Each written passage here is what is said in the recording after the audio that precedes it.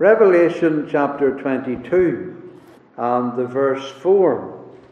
I want to leave with you the opening words. They shall see his face. See his face. And this face is the face of God. His face. And you know that it is future. It is at the end and in the new heavens and the new earth and the world to come. The pure in heart, the Bible says, shall see God. It's future. And this is the pure in heart day, when the new redeemed humanity is completely pure in their resurrected bodies and they see his face. It's not now. Today we don't see God face to face. It's impossible for us to see him face to face now in our present state. God's people are going to see him face to face. It is true that we see him in the glass darkly. The Bible says that. We see now through a glass darkly. But then, it's future you see, face to face. Now we see him in the Word of God. And we're coming to the table too soon afterwards. And we see his face there in the elements, in the supper. But it's nothing like this that we're reading about in our text. This is face to face. And that won't be until the Lord returns again. Of course, the souls of men now that are made perfect and are in heaven, they see the Lord's face. But this text is about the resurrected bodies. Whenever the Apostle Paul talks about face to face, he's talking about the resurrection day, because they don't have faces, spirits and souls. We have to have a body raised, and then face to face. And we know that this is face to face because it says his name is in their foreheads. And you can't have a forehead without a body. And so therefore it's the resurrection body. And it's in the New Jerusalem, in the new heavens and in the new earth. And then we see Jesus face to face. So this vision is, referring to that day. And we must keep that in mind. And that world, this new heaven and this new earth and this new Jerusalem, where we see the Lord face to face, is nothing like this present world. This new Jerusalem has a likeness to Eden before the fall, but it's just a likeness. This isn't Eden. This isn't Eden restored, but the Eden before the fall is a kind of a picture, a likeness to it. And so we read that in Eden before the fall there was a river, and there's a river here coming from the throne of God. And in the Eden before the fall, we read that there was a tree of life. And we read that there's a tree of life here. And in Eden before the fall, there was no curse. And we read that there's no more curse here in the New Jerusalem. And so there is a likeness to Eden. This is far more than Eden. This is beyond Eden. This is redeemed humanity that has something far better than Eden. Far, far greater. Isaac Watts put it when he described the regaining of paradise, where he displays his healing power. Death and the curse are known no more.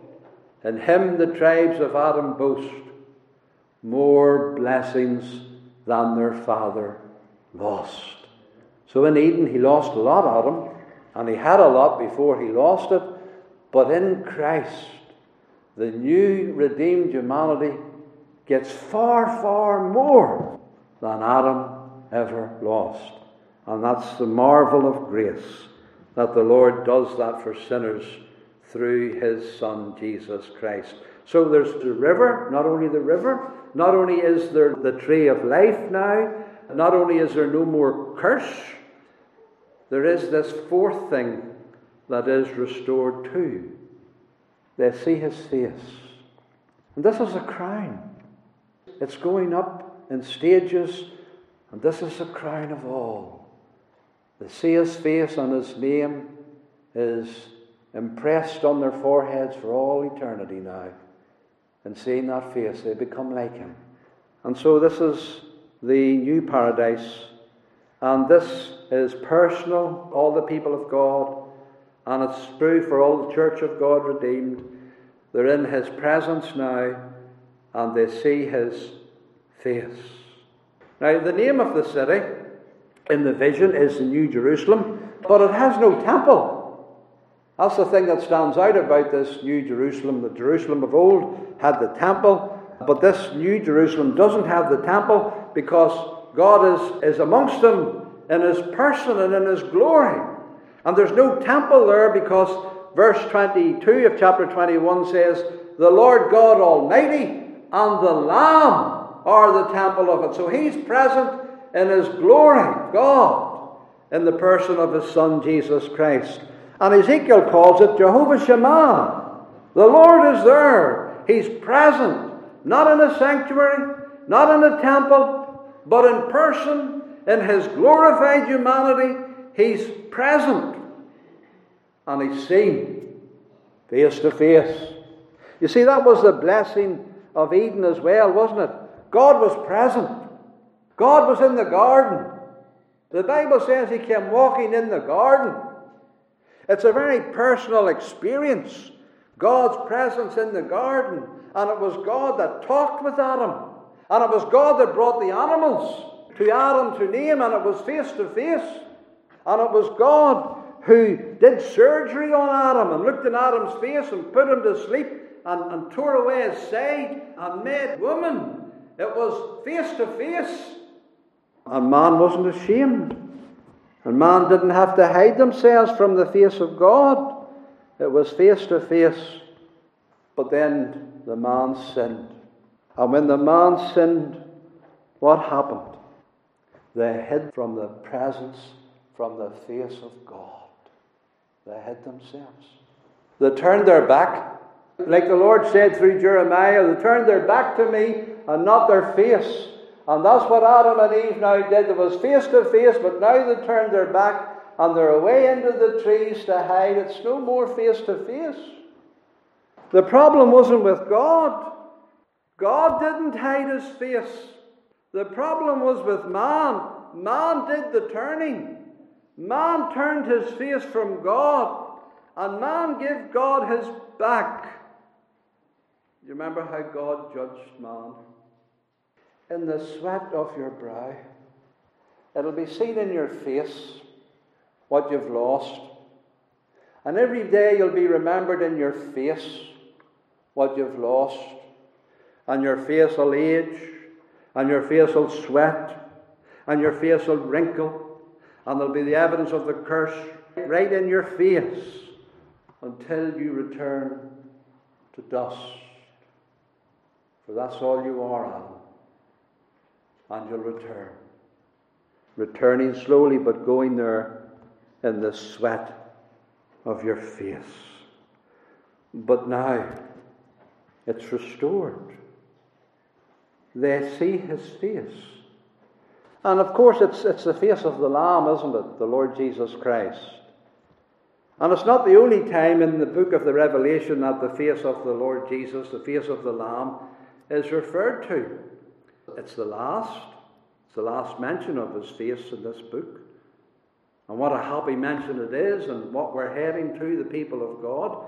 But it's not the first mention. There are a couple of other mentions. One of the earlier mentions is a reference to the second coming. Because when the Lord Jesus comes back again, the thing that's going to be prominent is his face. He's going to be seen. The face of the Lord is going to appear. It's going to be manifested. In fact, that's what the second coming is. One of the names for the second advent is the appearing. We don't see his face now because he's not appearing. But when he comes back again, it's the appearing. And his face. And of course, this is very prominent to sinners. Because they still do want to see the face of the Lord. They still want to hide from the face of the Lord, and when he comes back again, they'll not have been born again, and it'll still be the same. That face will appear, and they won't want to see it. Imagine not wanting to see the face of the Lord. How terrible must the condition of that soul be that doesn't want to see the face of the Lord. And so we read that when he comes, the people are saying, the mountains and rocks fall on us and hide us from the face of him that sitteth on the throne. Hide us from his face. They don't want to see his face, and that's sad. That tells how frightening it is, and it tells that they still have the guilt of sin, and they still have the shame of sin, and they still have the fear of the wrath of God, and they want not to see his face, and would even welcome mountains covering them so they don't have to look at it. And then the next occurrence is shortly before chapter 22. In chapter 20, the great event before the bringing in of the new heavens and the new earth is the great white throne of judgment. The Lord is sitting on the throne, and John says in the vision, I saw a great white throne, and him that sat on it, from whose face the earth and the heaven fled away, and there was found no place for them. So his face is very prominent on the white throne, and there's this flying away, this scattering of all by his face. And then there's bringing in of the new Jerusalem, and the next thing we read, the church. They see his face. And what happens? His name is written on the foreheads of their faces. They don't run away. They don't have to run away. And the Lord can write his name there across their foreheads, face to face. That's a glorious day, blessed day. And that's why the people of God have to be so living as not to be ashamed before his face. Before his face. And this isn't just a once-off or a wee minute. This is forever and ever. They see his face, and the idea is that all forever and ever, going on into eternity, never ceasing, every day, every week, every month, always. This is their story. They see his face. We must never forget, congregation, God has a face. One face. And that face we should want to see more and more. And it's no good making up an imaginary Jesus. You know, there's people making up an imaginary Jesus, but you can't do that, you see. He has a face. He's only one face. You can't have a Jesus of imagination. The Lord is not just what you imagine him to be. He has a face. We see it in the Word, but we don't see it clearly, and we're going to have to wait to see it in all its fullness and all its reality. But we can't imagine a face. We can't make a false image. The liberals say we're looking for the historic Jesus. The liberals tell us all the four Gospels, they have just deified Jesus and given him an imagined face, an imagined Jesus. But they're wrong. Their search is for an imagined Jesus. Their search is for another face. There's only one face. And that face is revealed in the Gospels. And the Gospels reveal to us the historic Jesus. And the apostles saw the true face of Christ. And you know what they said? We beheld his glory. The glory as of the only begotten of the Father, full of grace and truth. His face shone before them. He showed them his face. You remember at the Mount of Transfiguration? The Word was made flesh and we beheld his glory.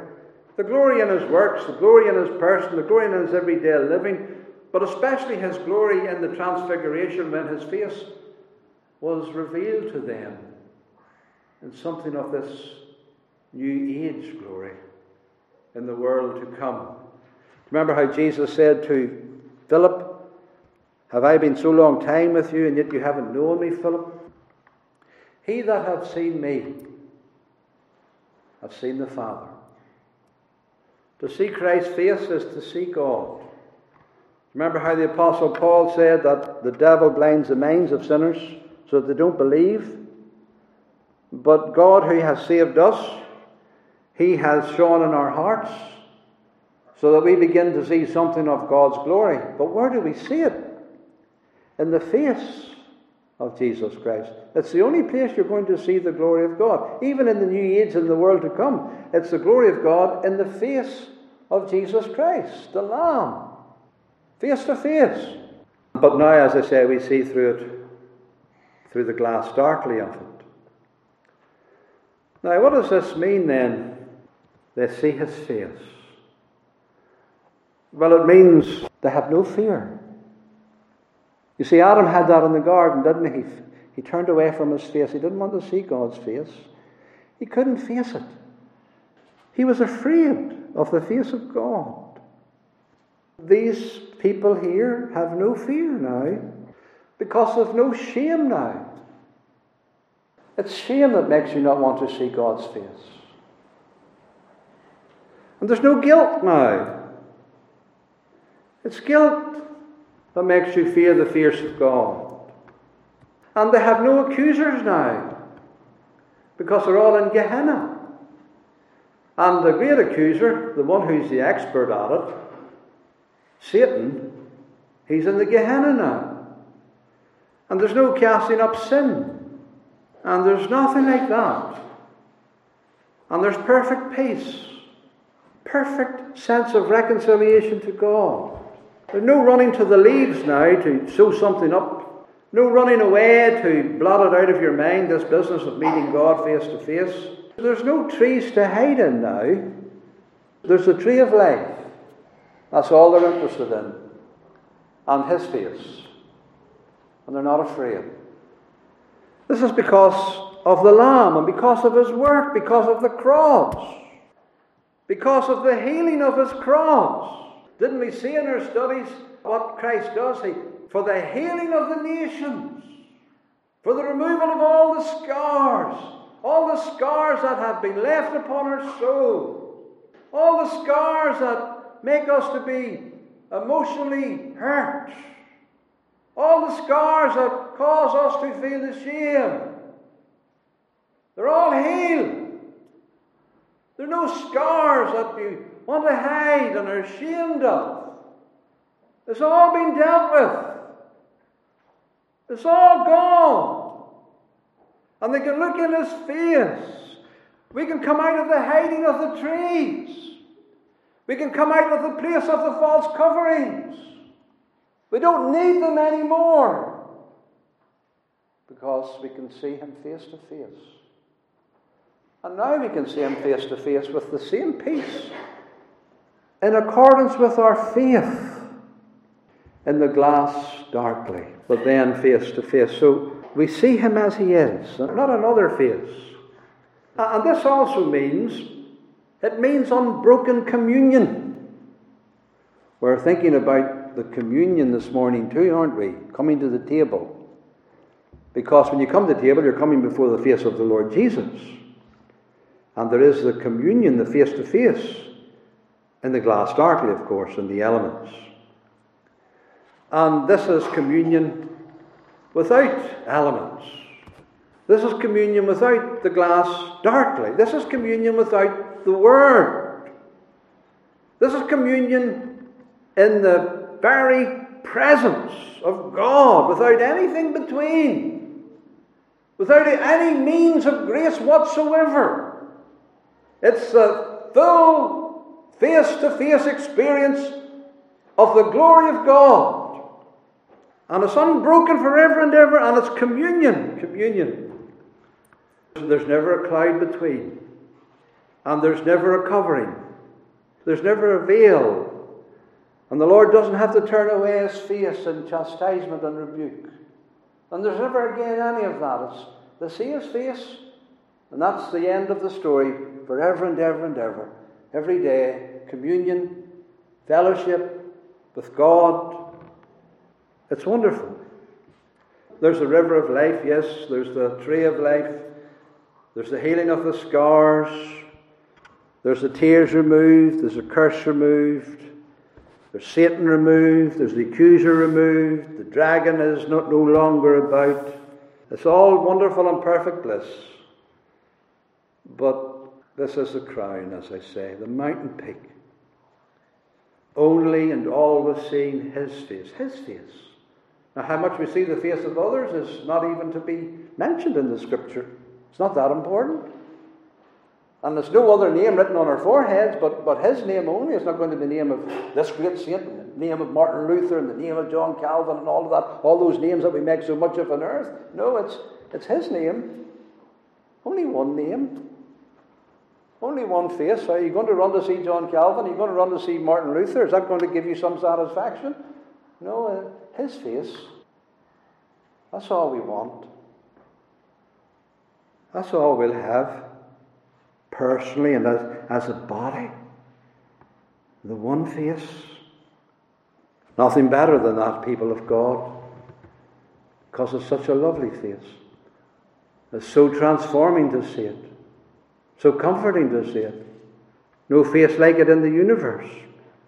How did Mrs. Cousin put it in her poetic paraphrase of the words of the Covenanter Samuel Rutherford? The bride eyes not her garment, but her dear bridegroom's face. I will not gaze at glory, but on my King of grace.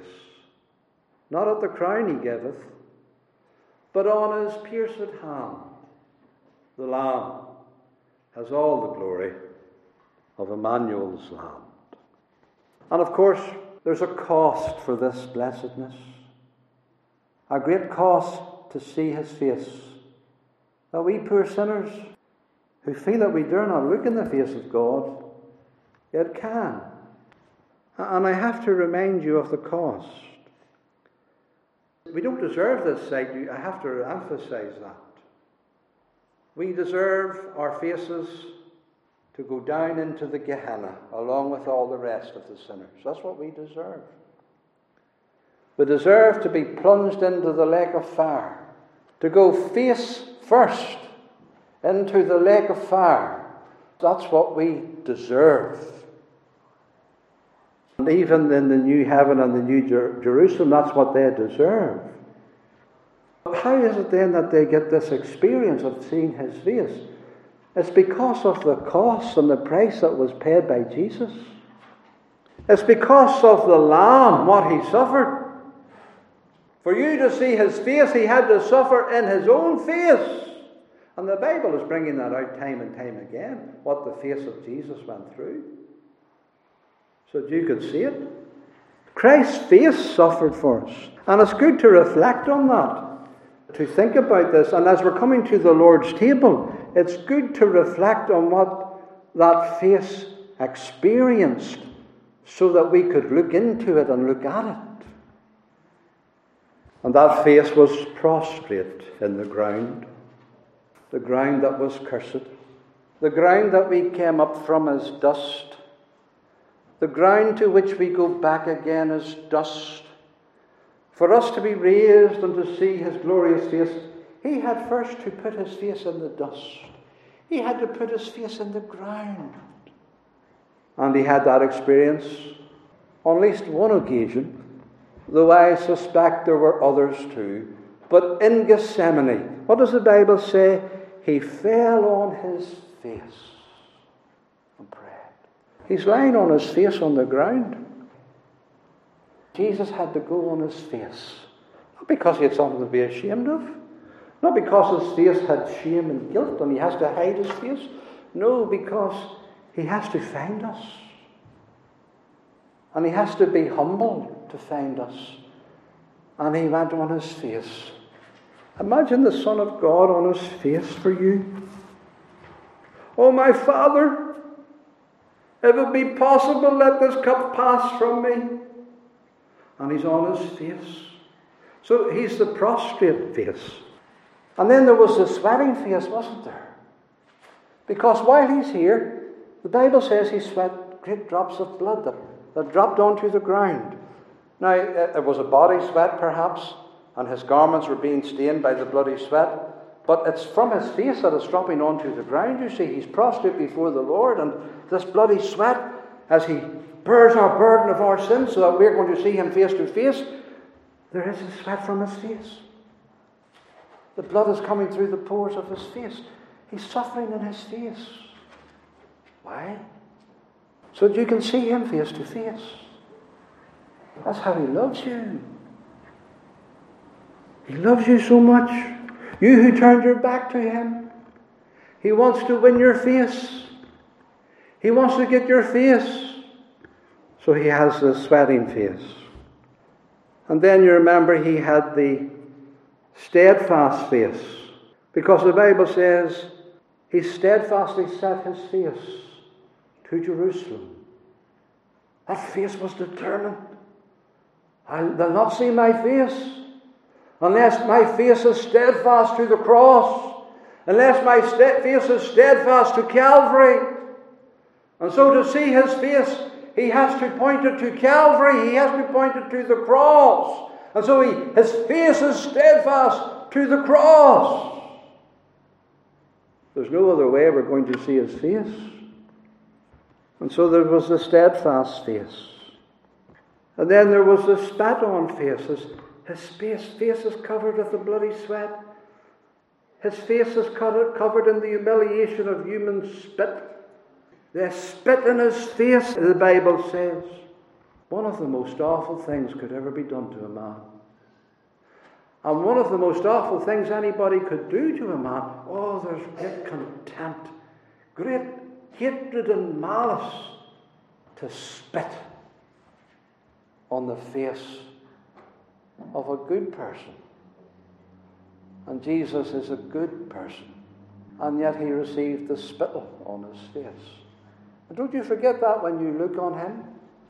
What he received, that humiliation, that shame. They did spit in his face. And this was in the Sanhedrin. And probably also before the Roman soldiers. And you know what else they did? They smote him in the face with the palms of their hands. They battered his face. And you know what else they did? They veiled his face too. Because the Bible says they blindfolded him. And so he has his face covered.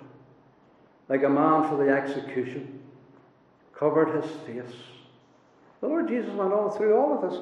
You know, you're not going to see the face otherwise. You're not a good person. There's nothing you can do to see his face.